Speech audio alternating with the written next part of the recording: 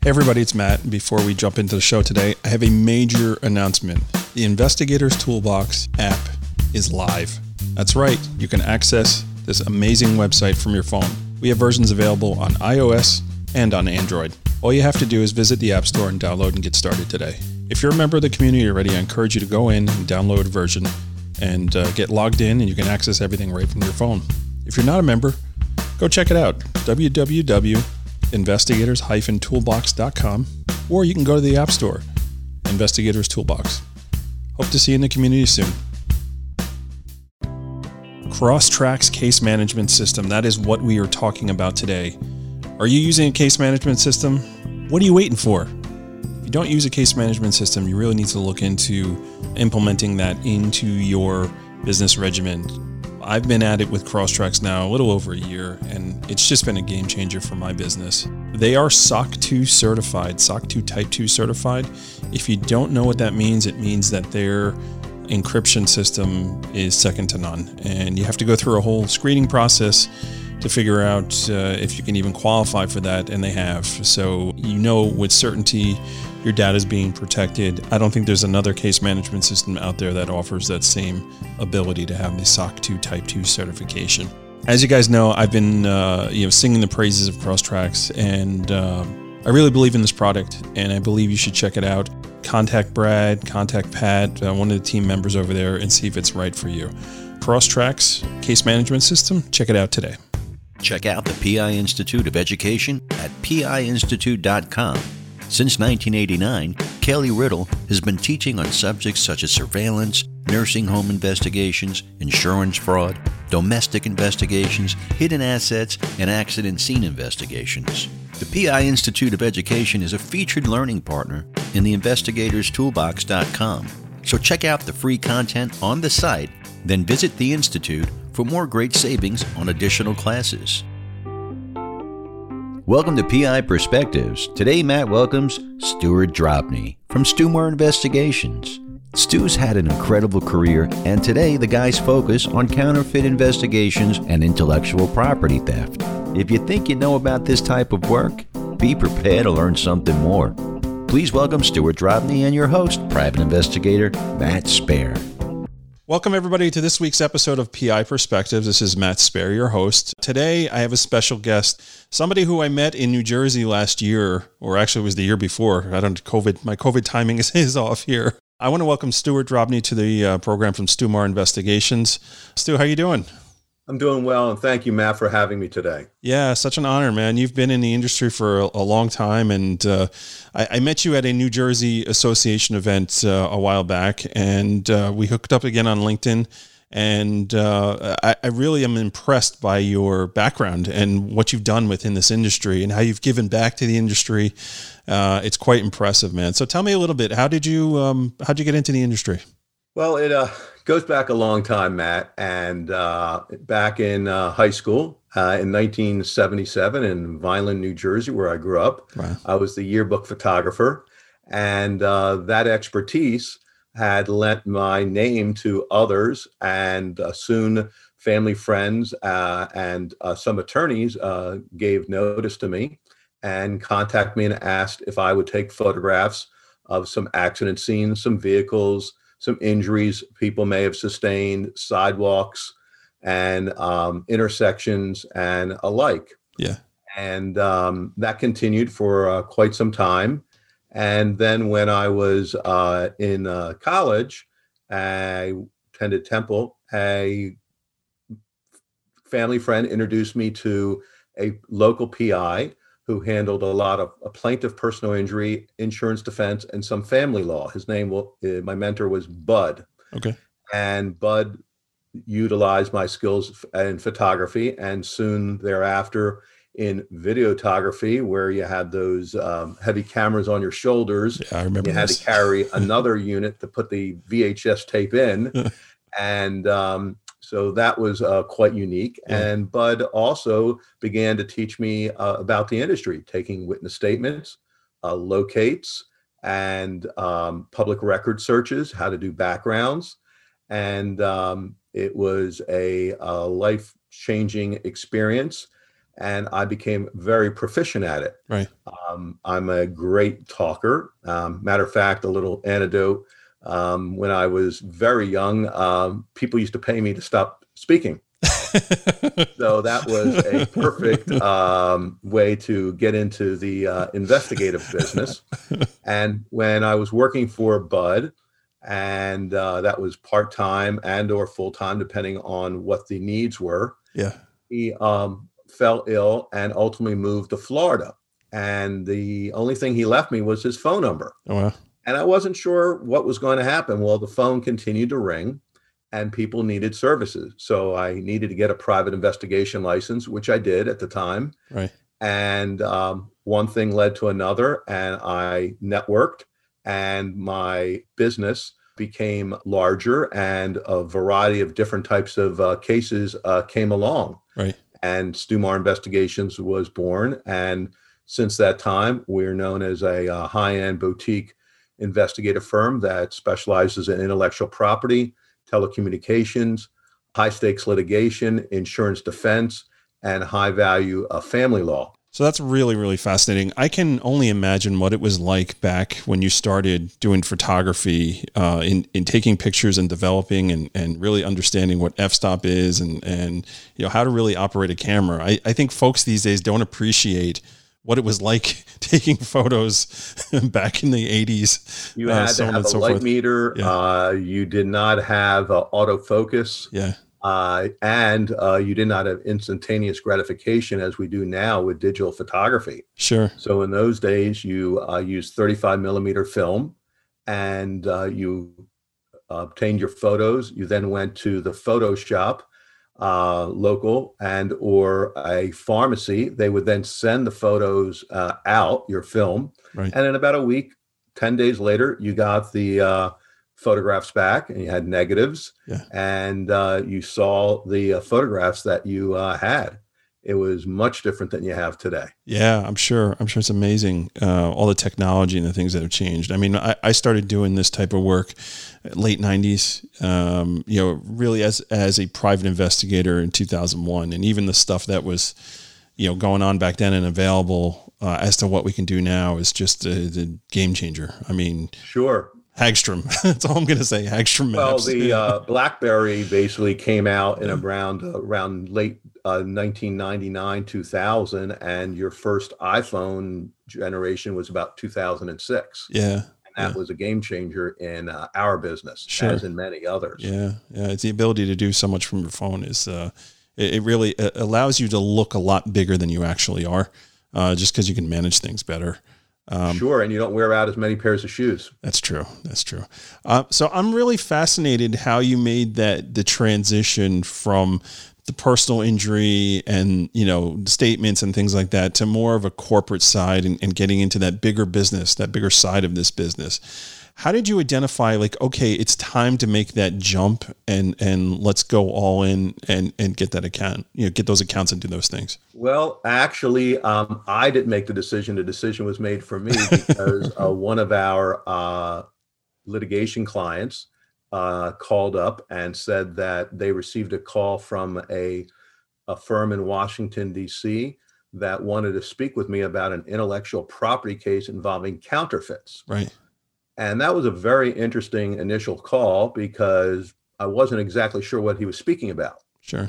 So, unfortunately, I couldn't Google what this was all about. No. So maybe ask Jeeves if you're lucky. Right? Yeah, had to head off to the library and do a little research. Right. And I learned a little bit about intellectual property, and what it encompasses from patent, trademark, copyright. Sure. Now it's even evolved into trade secrets and into trade dress. Ultimately, I received a call from the law firm in Washington who stated that he represents a national company with worldwide fame in a national athletic wear, sportswear industry, mm-hmm. and that they had a problem in the Philadelphia area with a brick and mortar store selling counterfeit merchandise bearing their marks. Right. So at that point, I was given some specific instructions, and the IPR department of Stumar Investigations was born. Wow, that's awesome. That's so good. So how many investigators do you have working now for you? We have 20 plus at this point in time, and it goes up and down, mostly up, depending on the size, caseload, depending on specific expertise. If we pick up a new line of business, and if we need specific persons and or a specific expertise in a specific area. Right. That's awesome. Okay, so we are going to jump out and take a quick break. And when we come back, I really want to dive in more and explore this world, because honestly, I don't know too much about it. And I think it's fascinating what you guys do. So everybody sit tight, and we'll be right back. Are you overwhelmed with your current caseload? Could you use some help with your skip trace assignments? With Merlin Locate Services, rather than adding staff, you can add an entire skip trace department of licensed private investigators who specialize in skip tracing. Check out merlinlocate.com today. When you work with Merlin Locate Services, you bring on a valuable experience and trusted extension to your team. SecureFBIDirectory.com is a global network of former FBI special agents who are active in the private investigation, security, and consulting fields. The Secure FBI Directory is the only directory in both print and digital formats founded by FBI special agents for FBI special agents. Special agents know firsthand how invaluable a directory is when looking for a professional located in a particular geographical area with a specific specialty. The Secure FBI Directory covers all continents except Antarctica and features over 80 specialties. If you are a former special agent now conducting private investigations or serving as consultants or security experts, go to SecureFBIDirectory.com to join this elite group of SA and become listed in its global directory. SecureFBIDirectory.com. I want to talk to everybody today about ScopeNow.com. ScopeNow has been a big-time sponsor of this program for quite some time, and I just love their service. I've been using them since the beginning. I'm one of their beta customers, and it's been so awesome to see them grow into the business that they are today, and just how they just keep reinventing themselves and pushing themselves to get more and more information. What it comes down to is ScopeNow is a tool that you definitely need to use if you do social media investigations, any internet research, and really spending less time digging around and looking for information. I think is one of the best points of how ScopeNow can help you. Their AI platform, their analytics are amazing. You really get an idea of what you need. You're reducing the time, you're reducing the manpower that you're spending on doing this research, because they're essentially doing it for you, and they're doing it correctly, which is most important.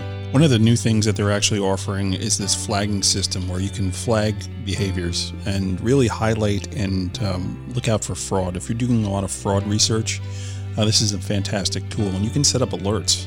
So you have particular people that you're looking at, you can actually set up alerts to get notifications when the criteria that you set up is actually is flagged and goes off. It's really, really amazing. And their relationship and association analytics are top notch, really cutting edge and really, really cool. When they brought that out on version 3, it was a game changer. I mean, really being able to see how people interact together and having that relationship, analysis is really, really something that's cool. One of the other things about being involved with ScopeNow is their ability to offer webinars. Their team is cutting edge on putting together and getting out really, really great content. If you're a member of ScopeNow, if you know who they are, you've seen them around on LinkedIn, you'll know that they're constantly doing webinars on these new websites that are coming out, and they're really staying on top of it. And don't forget, any reports that you generate, you can actually white label those reports and put your own logos on and really make them look professional, which could equate to more billing for you as well. So check them out today. It's www.scopenow.com. They're a great company. They should be one of the tools in your toolbox, along with whatever kind of search engines you do. You need to make sure that ScopeNow is a part of that suite. Scopenow.com. Are you a member of NCISS? Do you know what this great organization does? The National Council of Investigation and Security Services was formed in 1975 to keep a watchful eye on legislation that affects our industry. Now more than ever, there are data privacy and DMV issues popping up all over the country. Consider joining and supporting this much-needed watchdog for our industry. Learn more at nciss.org. Time's running out to attend the first major live event of the year. Scally and Intelenet are hosting a live conference from May 5th until May 7th in Myrtle Beach, South Carolina. Check out the great lineup at www.scalinv.com.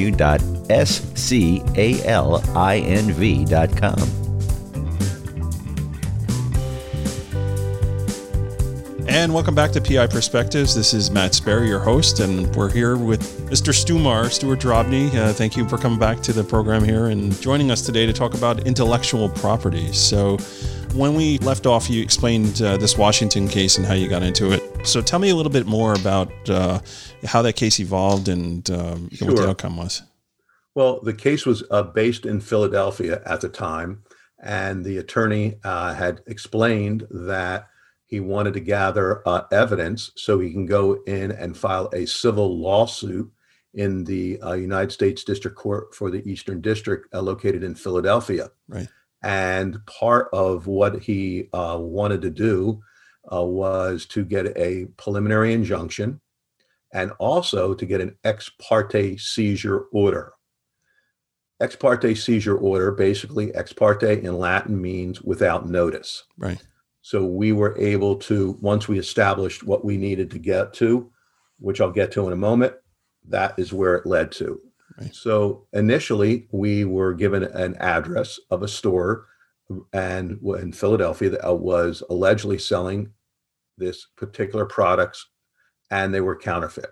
So we went in and made some buys of T-shirts and sweatshirts and some baseball caps with this famous insignia. Mm-hmm. We ultimately sent the product to the attorney in Washington because we could not take photographs way back then to have them instantaneously. Right. And there was nothing like we have today, whether it's Zoom or Teams, where I can get on the phone with somebody and show them the product. Sure. And I had not been trained at that point in time to specifically understand what was the difference between the real product and the counterfeit. Right. Make a long story short, the attorney received the items and said, yes, in fact, they were counterfeit. So we were to go back and make additional buys at least 2 or 3 different times to establish that this was not a fluke. Right. And in fact, they were selling the items. We additionally learned that they had a printing press in the back of this particular location and an embroidering machine. Oh, wow. So that information was all documented and all sent off to the attorney. Right. Ultimately, the attorney came into Philadelphia and along with a local counsel, went into court. They filed their lawsuit, and it was for trademark infringement and all kinds of other different matters. And we then ultimately testified in court in front of a federal judge regarding the ex parte order. The ex parte order, as I mentioned, is without notice. No notice, right. So there wasn't another side in court. Mm-hmm. So I testified, the lawsuit was filed under seal. And at that point, we made arrangements with the U.S. Marshals. Now, an ex parte seizure order is the civil cousin of the criminal search warrant. Okay. So on a particular Saturday morning with the United States Marshals, they went into this particular retail establishment with the documents and explained there is a seizure, explained all the facets of what was going on. And soon thereafter, the lawyers arrived in the store. Once order was established, I arrived along with a number of other teammates, and we began going through the merchandise and pulling out all the counterfeits. Right. And ultimately going into the back room, and there was a silk screen machine, and there were lots of silk screens, and we pulled the silk screens that were relative to my client's particular product. Right. And there was also a medium-sized embroidering machine. When I say medium-sized, some of these embroidering machines today are the size of 40-foot tractor trailers. Wow. They're computerized. Right. These were not computerized. They were done by hand. Right. Ultimately, a larger truck had to be called in because we didn't think that we would need it. We had a U-Haul Wow. van, and ultimately this large printing press and the screen prints were taken out, Mm-hmm. and thus Stumar Investigations Intellectual Property Department was born. There you go. Conducted our first raid. That's awesome. So I'm curious, did you get to the point where you were having operatives like go in and work on those establishments? Because I've been involved on some of the ends of that. When I first started getting into this business, there was I worked for a company that did mystery shopping, but pre-employment screening, but they also did where they would have operatives that would watch what was going on in the warehouses and doing things like that. Did you guys get to the point where you had people kind of working in there, or everything you developed was just pretty much going into the store and making your buys? Well, initially, and let me just backtrack for a moment, where I was able to obtain a little bit more subject expertise. I had remembered right after we had done that raid that I had read a story in Philadelphia Magazine about a lawyer in Philadelphia who was known as Mr. Search and Seizure. And I tracked back to the library because, again, nothing was online. Right. And I pulled that magazine, got that attorney's name, reached out. We ultimately had lunch, and we became lifelong friends. I mean, that was 40 some years ago. Wow. Almost.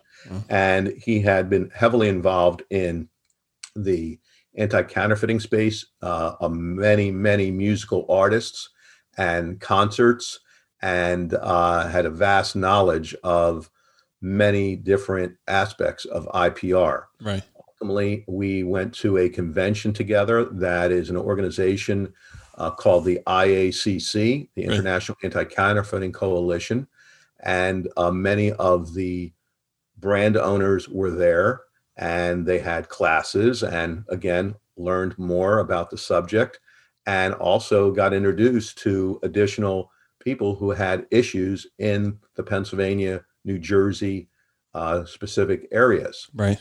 And that led us to represent a number of people, and now up to almost 200 different brands worldwide in all aspects, from clothing, soft goods, pharmaceuticals, auto parts, right. Pharmaceuticals, tobacco products, you name it. And it's being counterfeited, because counterfeiting is exploding even more than in the past, because we're in a e-commerce centric economy today. Well, also, I mean, let's look on top of that too, with COVID, right? So how have you seen that shift within the past year and a half of folks not being able to physically go out somewhere and buy something? And there is that more of that e-commerce stuff going on.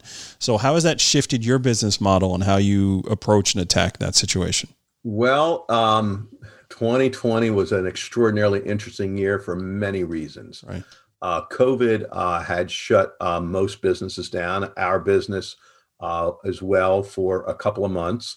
And soon thereafter, all of the, as you mentioned, all of the retail establishments and brick and mortar and distributors and all the manufacturers who are involved in counterfeiting, many of them shut down. Others switched into selling personal protection items. We noticed that for sure on the internet. You'll see a haven't seen any around. I don't know what you're talking about. Yeah, we were working on cases, and all of a sudden, they're offering masks, they're offering respirators, they're offering Perel, they're offering all kinds of different items. Thus, those were counterfeit, possibly, or substandard materials. Right. But the counterfeiters themselves, they switched the business. Right. And the ones who didn't relied on e-commerce to have the products delivered to persons' homes. Right. Whereas previously, we would concentrate our efforts on brick and mortar stores and then follow the leads down the line. Sure. Sometimes it started at a particular flea market, with a buy and then identification, and then working ourselves back, as well as famous boardwalks in New Jersey, Delaware, Maryland. And those stores weren't open. Some of them were open in 2020. However, the traffic was way down. Yeah, foot traffic. And nothing. It was a difficult year for everyone, including the counterfeiters. counterfeiters, except when they sold the counterfeit PPE equipment. Right. I guess that would be my next thing. So did you have this whole thing of like being involved in Asia and all these fake masks and these N95s that were not really up to standard coming into this country and other countries? Were you involved in any of that stuff? We weren't specifically involved in any of that. Whatever information we obtained, we turned over to federal law enforcement through our undercover workings and networks.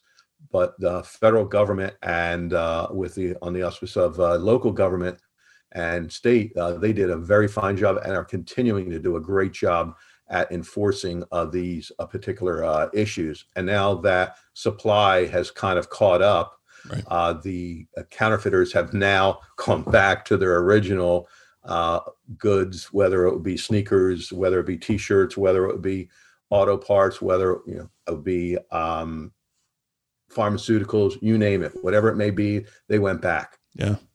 Yeah. Everyone's always looking for the next thing to get into, right? But you can always go back to the good old faithfuls. Absolutely. Absolutely. And unfortunately, there wasn't a lot of sports being played on a national level and college level. And so a lot of the counterfeits that would normally come out weren't. So some of them went back to the old standards of handbags, famous artists, and there weren't any major new movies coming out. I mean, I remember back in the day working for a company that had a famous movie out or had the lead had a mask on, much like we wear today. Yeah. And there were counterfeits of those products all over the place, I'm sure. As in with television shows and or specific toys. Mm-hmm. That's super interesting. So what would you say to the investigator who has a passion for doing this stuff and says, I would really like to, find my niche in getting involved in doing this type of investigative work? Where do you begin? How do you start doing this stuff? In the United States right now, specifically, there are about 12 investigators, firms, and maybe about 6 that are heavily involved in doing it. So 12 investigative firms. Out of the 12, 6 are doing this on a regular basis. Right. And they cover, we all have kind of a geographical area, right. And the brand owners understand that. So they will call that particular investigator. If there's something going on in Los Angeles, right. There are a couple of very fine investigators in Los Angeles that specialize in IPR, or maybe in Dallas, or maybe in Chicago, or Florida. And that is the way it works now. But to your specific question as to how investigators can get involved now, they are involved often. I just had a case where there was an investigator in Louisiana that I needed to refer a case to. Right. And I referred a counterfeit case to her. Yep. And we spoke about it, and I gave her pointers on what needed to get done and how it should be done, the reports, chain of evidence, and things of that nature. Yeah. That is how I've helped other investigators. Sure. Others come across these products by accident and call me or others to find out what do they do. Yeah. And then we get them involved working with us, doing the boots on the ground and sometimes making the buys if they're able to, and furtherance to the case, whether there needs to be surveillance done, whether there needs to be backgrounds done. So we try to get a local investigator who has boots on the ground to handle those matters, as anyone might want to do. Makes sense. To ensure that they're getting the information that's needed. Yeah, and they're definitely going to have relationships that you don't have. Exactly, and that leads to sometimes with law enforcement, and our interaction with law enforcement. Sure. Well, shout out to Brianne. She's awesome. I love her. She's a dear friend of mine. I'm glad it worked out. So that's really, really fascinating. So really, there is a way for the average investigator to get into this. There's definitely a role, I think, for everybody to play on doing things. And I appreciate that you take the time to instruct and really make sure that they're setting themselves up for a win with you.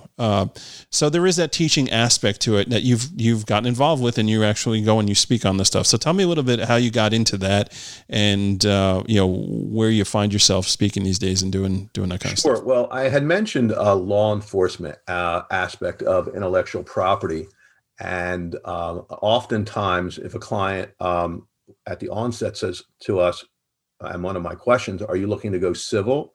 Are you looking to go criminal? How do you want to handle this? And on the civil end, there are lawsuits, there are ex parte seizures, there are also cease and desist letters that are delivered to the individuals. And sometimes the cease and desist letters go along with what we call a knock and talk. Mm-hmm. We go to the store. If it's brick and mortar, it may be a flea market. It could be a distributor.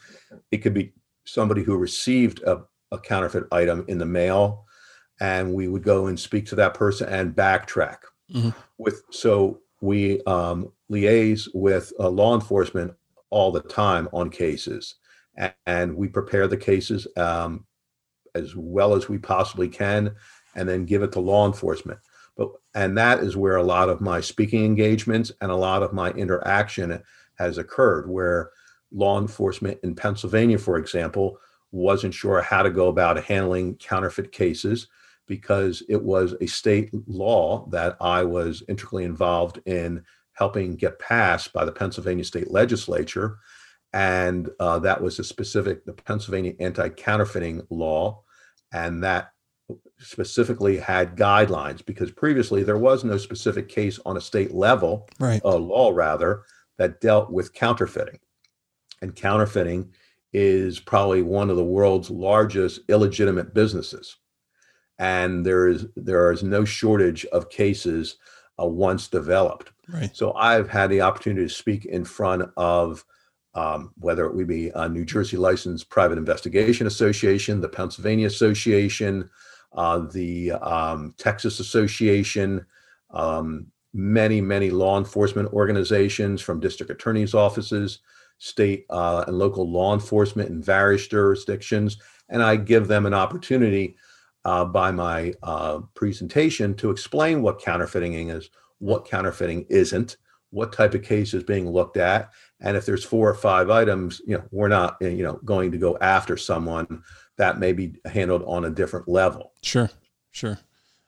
So are you typically like solicited to speak at these events and all that, or do you actually submit proposals to talk at different places? Oftentimes, it's non-solicitation on my part. People are calling me up. For example, when we work with law enforcement, we had a case in New Jersey with the New Jersey State Police. And we worked up the case, gave it to New Jersey State Police, and they did a wonderful job, ultimately arresting a number of people in this particular case, which led to a distributor, which led to a warehouse that we were also involved with. Sure. And after that case, there was a statewide meeting of law enforcement, and one of the topics was intellectual property anti-counterfeiting.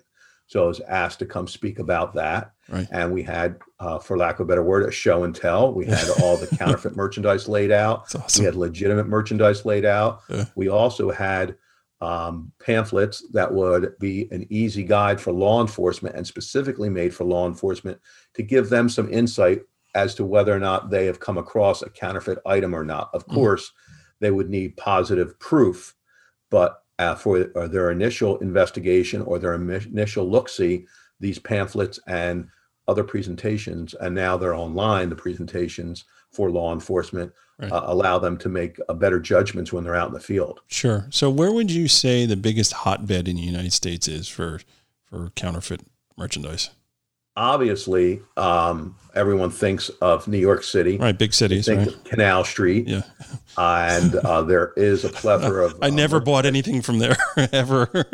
There is a plethora of merchandise there. New York has a very strict state criminal statute. Yeah. And my fellow investigators who handle intellectual property in New York, though we're licensed in New York, we don't specifically handle the intellectual property in New York, because, again, as we mentioned earlier, it's very important for boots on the ground to have those contacts. Yep. Number one. Number two, some of the intellectual property and brand protection came out of New York City, and some of the leading cases.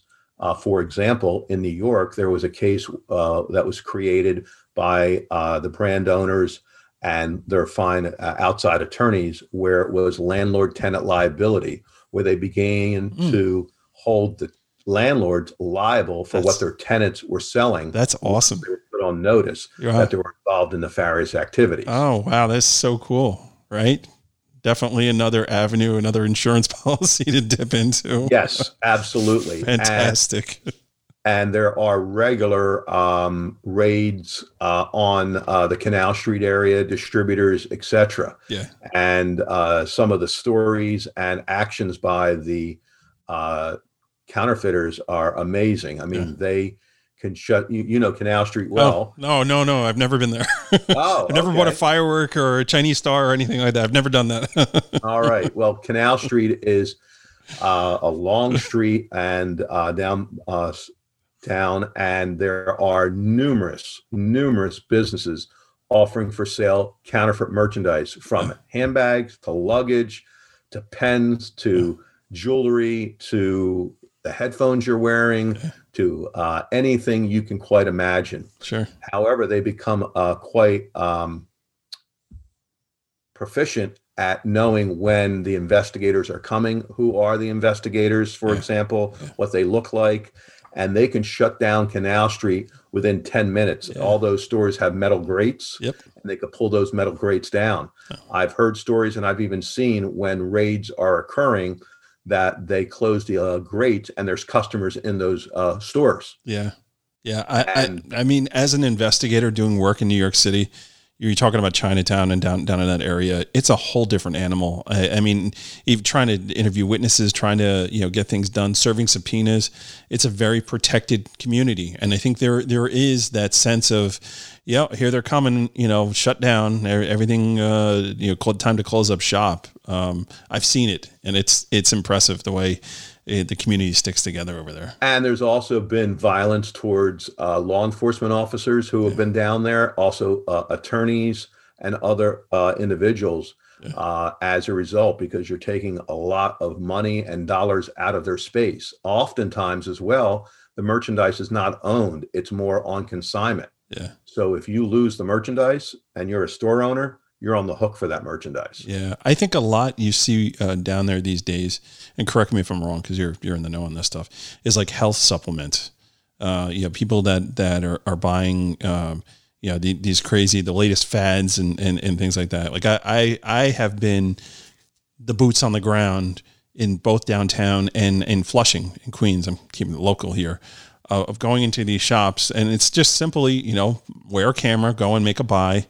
And they're not supposed to be selling this particular flavor of whatever, and just, go in and do your buys. And to me, I have a friend of mine who actually happens to be Asian. So I would take her along with me, and we'd have this whole thing that we would do. And it was fun. It was a lot of fun doing it. I remember counterfeiting. Yes. Counterfeiting, it covers all aspects of nationalities, and everybody is involved in it. Absolutely. And depending on a specific neighborhood, those particular ethnic groups may be more heavily involved than others. Yeah. All right. So thank you for that, because that is a great point here. We don't want to pigeonhole all our Asian American friends and all that. It doesn't know any race. You're right. It's really the community itself. Where these things are buying, because you sell to your own community because they're safe. They feel safe, right? I'm not going to get in trouble. I know I'm buying something that's not 100% legit, but it's in the community, right? So, thank you for clarifying that. And it's also important to note that oftentimes the products are being sold in lower socioeconomic neighborhoods. Another good point. Yep. To the local people in the area, and sometimes, and more than often, most of the times, the products are so good, and not really understanding that they need to be sold in certain places, but seeing the product as being a famous trademark, the average person goes out and makes that buy. Yeah. And that buy, though, even for themselves, and the product becomes unwearable or tarnishes or does not work. That watch that you spent $25 on, that's normally $5,000, stops working. Yeah. So what happens is the backstory of counterfeiting comes alive. And what I mean by that is counterfeiters, the people who are making this product, often use child labor, human trafficking. They utilize organized crime, and also terror networks. and I can explain how that all comes together. The organized crime and the terror networks are utilizing the sale of counterfeit merchandise as a way to generate cash. Right. And since it's all black market and it's non-taxable items, those dollars and that cash are tremendous. And there has been direct links to terror activities. Actually, I worked on a case with the Joint Terrorist Task Force and definite connections. And the first World Trade Center bombing in 1993, I believe, 1991 or 1993. 93, yeah. They proved that a lot of the financing came from counterfeit cassette tapes, if you remember cassette tapes. Interesting. Yeah, that's really, really fascinating. I was watching a documentary the other day that is called This is a Robbery, right? So it was about the Isabel Gardner museum that was $500 million worth of art was taken up in Boston. And they were talking about the currency of art and how art is actually within the black market. It's a great way to trade value back and forth without actually trading money, right? The value behind these particular items is established. I think it's something like 10% of the value of the actual artwork is what you'll get on the black market. Super fascinating, man. I'd never known about that. Really great doc to check out, actually. Artwork, a matter of fact, counterfeit artwork and stolen artwork is a big problem, and we do not get involved in that. But Homeland Security in this area, the Wilmington office has a great expertise and has been doing amazing jobs on recovering stolen art and, more importantly, identifying counterfeit high-end artwork. Right. Right. You know, the other thing, keeping in mind here too, in New York that we get involved with sometimes is the reservations and tobacco, the sale of, certain tobacco items on the reservations and documenting all that. So that's something as a field investigator that we've actually helped out some out of state investigation companies in gathering information. So that stuff goes on too. I've been involved in counterfeit tobacco papers, tobacco, e-cigarettes and alike. Yeah. And the reasoning for and especially in those three areas, oftentimes, especially in the cigarette paper industry, often the glue that you're licking to put your tobacco in could be, and if it's counterfeit, could be poisonous. Yeah. It kind of takes me back to reminding me a little bit of that one Seinfeld. I was going to say, I was thinking about Seinfeld. That is, in fact, it is true. And in addition to that, there are chemicals. We've had counterfeit cologne cases where the chemical content has been returned with urine, with other types of poisons, and you're putting that on your body. Sometimes there's also counterfeit makeup. And again, they have arsenic in it. They have various other chemicals. And oftentimes people are using eyeshadow, eyeliner, and they get they just get horrific eye infections or other skin infections. And it traces back to counterfeit merchandise, which is a big problem for the manufacturer of the legitimate merchandise, because no one's saying that they got an infection from a counterfeit eyeliner. What they're going to say is, I got an infection from Stuart Drobny's eyeliner. Right. Now, so there becomes a liability issue and also becomes a reputation issue. And that is why many companies go after the counterfeiters, because besides the dollars and cents, there is a health issue as well. Yeah, I mean, it's a real problem, and rest in peace, Susan, for the envelopes. It really is a problem. I remember back in the day, a buddy of mine I went to college with had gotten a job with a very well-known investigation company, one of the best of the best, right? And their contract was with a soda company, and his job was to go around and buy soda in New York. And the soda had actually stamps that it was supposed to be only sold in like New Jersey. So they were looking, for soda, and I guess they do this with cigarettes too, with taxes and things like that, where things that are supposed to be sold in a particular state or bought cheaply. Same thing with the reservations, right? They're bought cheaply out there and then they're resold for a markup somewhere else. not necessarily counterfeit, but not following the way they're supposed to do things. So there's a whole market on that as well, right? Yeah, absolutely. And particularly, there is a problem with also folks buying former vets who served our country wonderfully.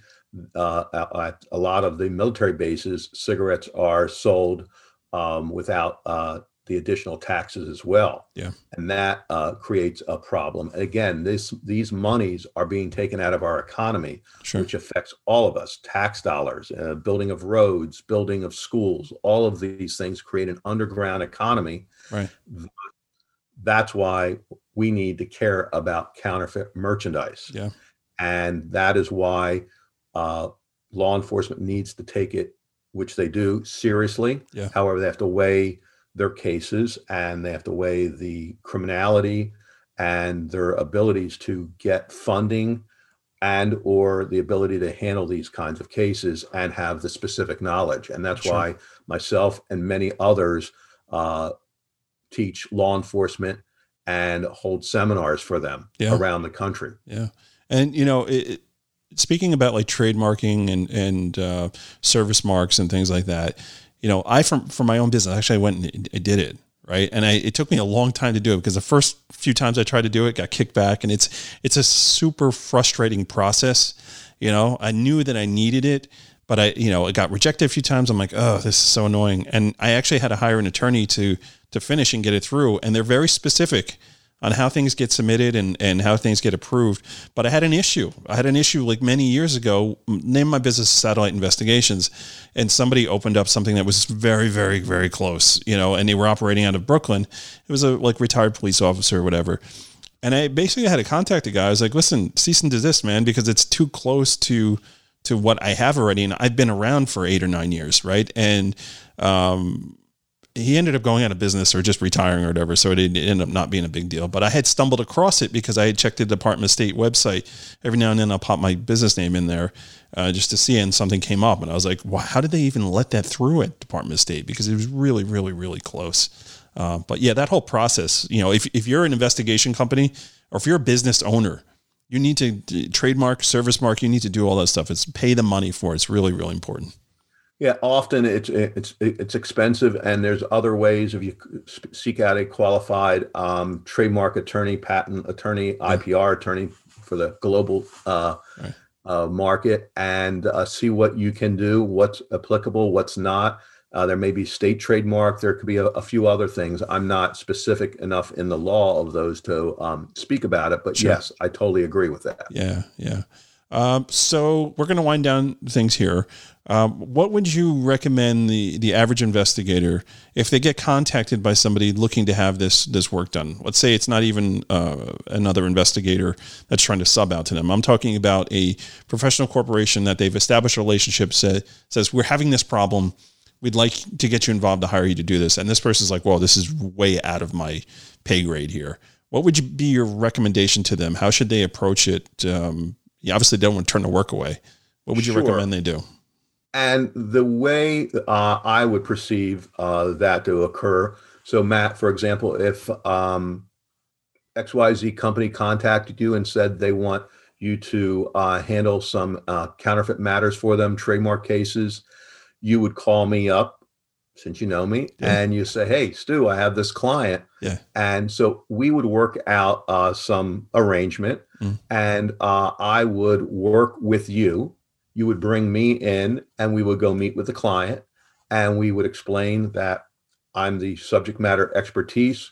However, we need boots on the ground to do specific things, and we need to have your involvement, my involvement, and we can solve your case based on what you tell us. Right. One more question before we wind things down. How often do you see your particular industry, this whole intellectual property, being reactive and not being proactive? Interesting question. I would have to say that when something is in your face and it's reported back to the company, quite often they are reactive. But we also are contracted to seek out if counterfeits in the marketplace under the auspices of an attorney. They'll say, we believe that there's counterfeits being sold of our product on the New Jersey boardwalk in, let's say, Wildwood, New Jersey. Great boardwalk, by the way. It's a great boardwalk, and I've walked it many times. I like Ocean City better, but hey, whatever. And we would go, and I've been on that boardwalk as well, and we've arrested folks with the local police department there many times. Yeah, sure. And matter of fact, we get a lot of calls from law enforcement that say that our patrols saw somebody selling counterfeit plush animals with, Joe on there. Yeah. And we would then take that information, would contact the brand owner and say, hey, we got a call from law enforcement and they would like to do something. So they would authorize us to begin the investigation to determine whether or not the items were in fact counterfeit. Are they selling them? Are they selling them in large enough quantities? Right. And build a case and work with law enforcement to such a point where they must take over the case, because we can't work simultaneously on a case with law enforcement. Yep. And they may ask us for specific information relative to the subject matter, and we help them with that, or any guides or any affidavits that may be needed. Sure. Well, this has really been great, Stu. I really appreciate it. Again, I love talking to different investigators that do things that I don't do, just because, I like to learn about things. So I appreciate you taking the time to come on. How do folks get a hold of you if they have any questions? There is our telephone number of 800-355-1199, and my specific extension is 222. Mm-hmm. Our website is www.stumar.com. STUMARINV.com, mm-hmm. or Google my name, Stuart Dropney, and our website will come up. Awesome. Or contact yourself, or look on Investigative Toolbox, which is a great tool. Right. Yep. And is utilized by our offices. We've just become a member, and there's a plethora of information on there. Thank you. Yeah. So I would recommend looking for me there and other qualified investigators. Sure. All right, great. Thank you so much. Thank you, everybody, for tuning in, and we'll catch everybody on the next show. Take care, everyone. Thank you. Thanks, Stu, for joining us today. What a great source of knowledge. Make sure you reach out to Stumar Investigations if you need any help with this type of work. We also want to thank Crosstracks, Merlin Locate, Scope Now, NCISS, Secure FBI Directory, and the PI Institute of Education for sponsoring the show. Don't forget to check out investigatorstoolbox.com. You can join through the app, available on iOS and Android platforms. You'll be able to access the whole site right from your iPhone or Android phone. There's no better time than today to finally sign up for the site. For just 49 cents a day, you can take advantage of some great networking, training, and data resource management. Use code PIP201836 to save an extra $20. If you have a comment or question about the show, email Matt at matthews@satellitepi.com. You can also find him on LinkedIn, Instagram, and Facebook. We'd like your feedback to bring you the best shows possible, and we'll be back on Monday with a new show, so make sure you tune in. Now stay safe out there.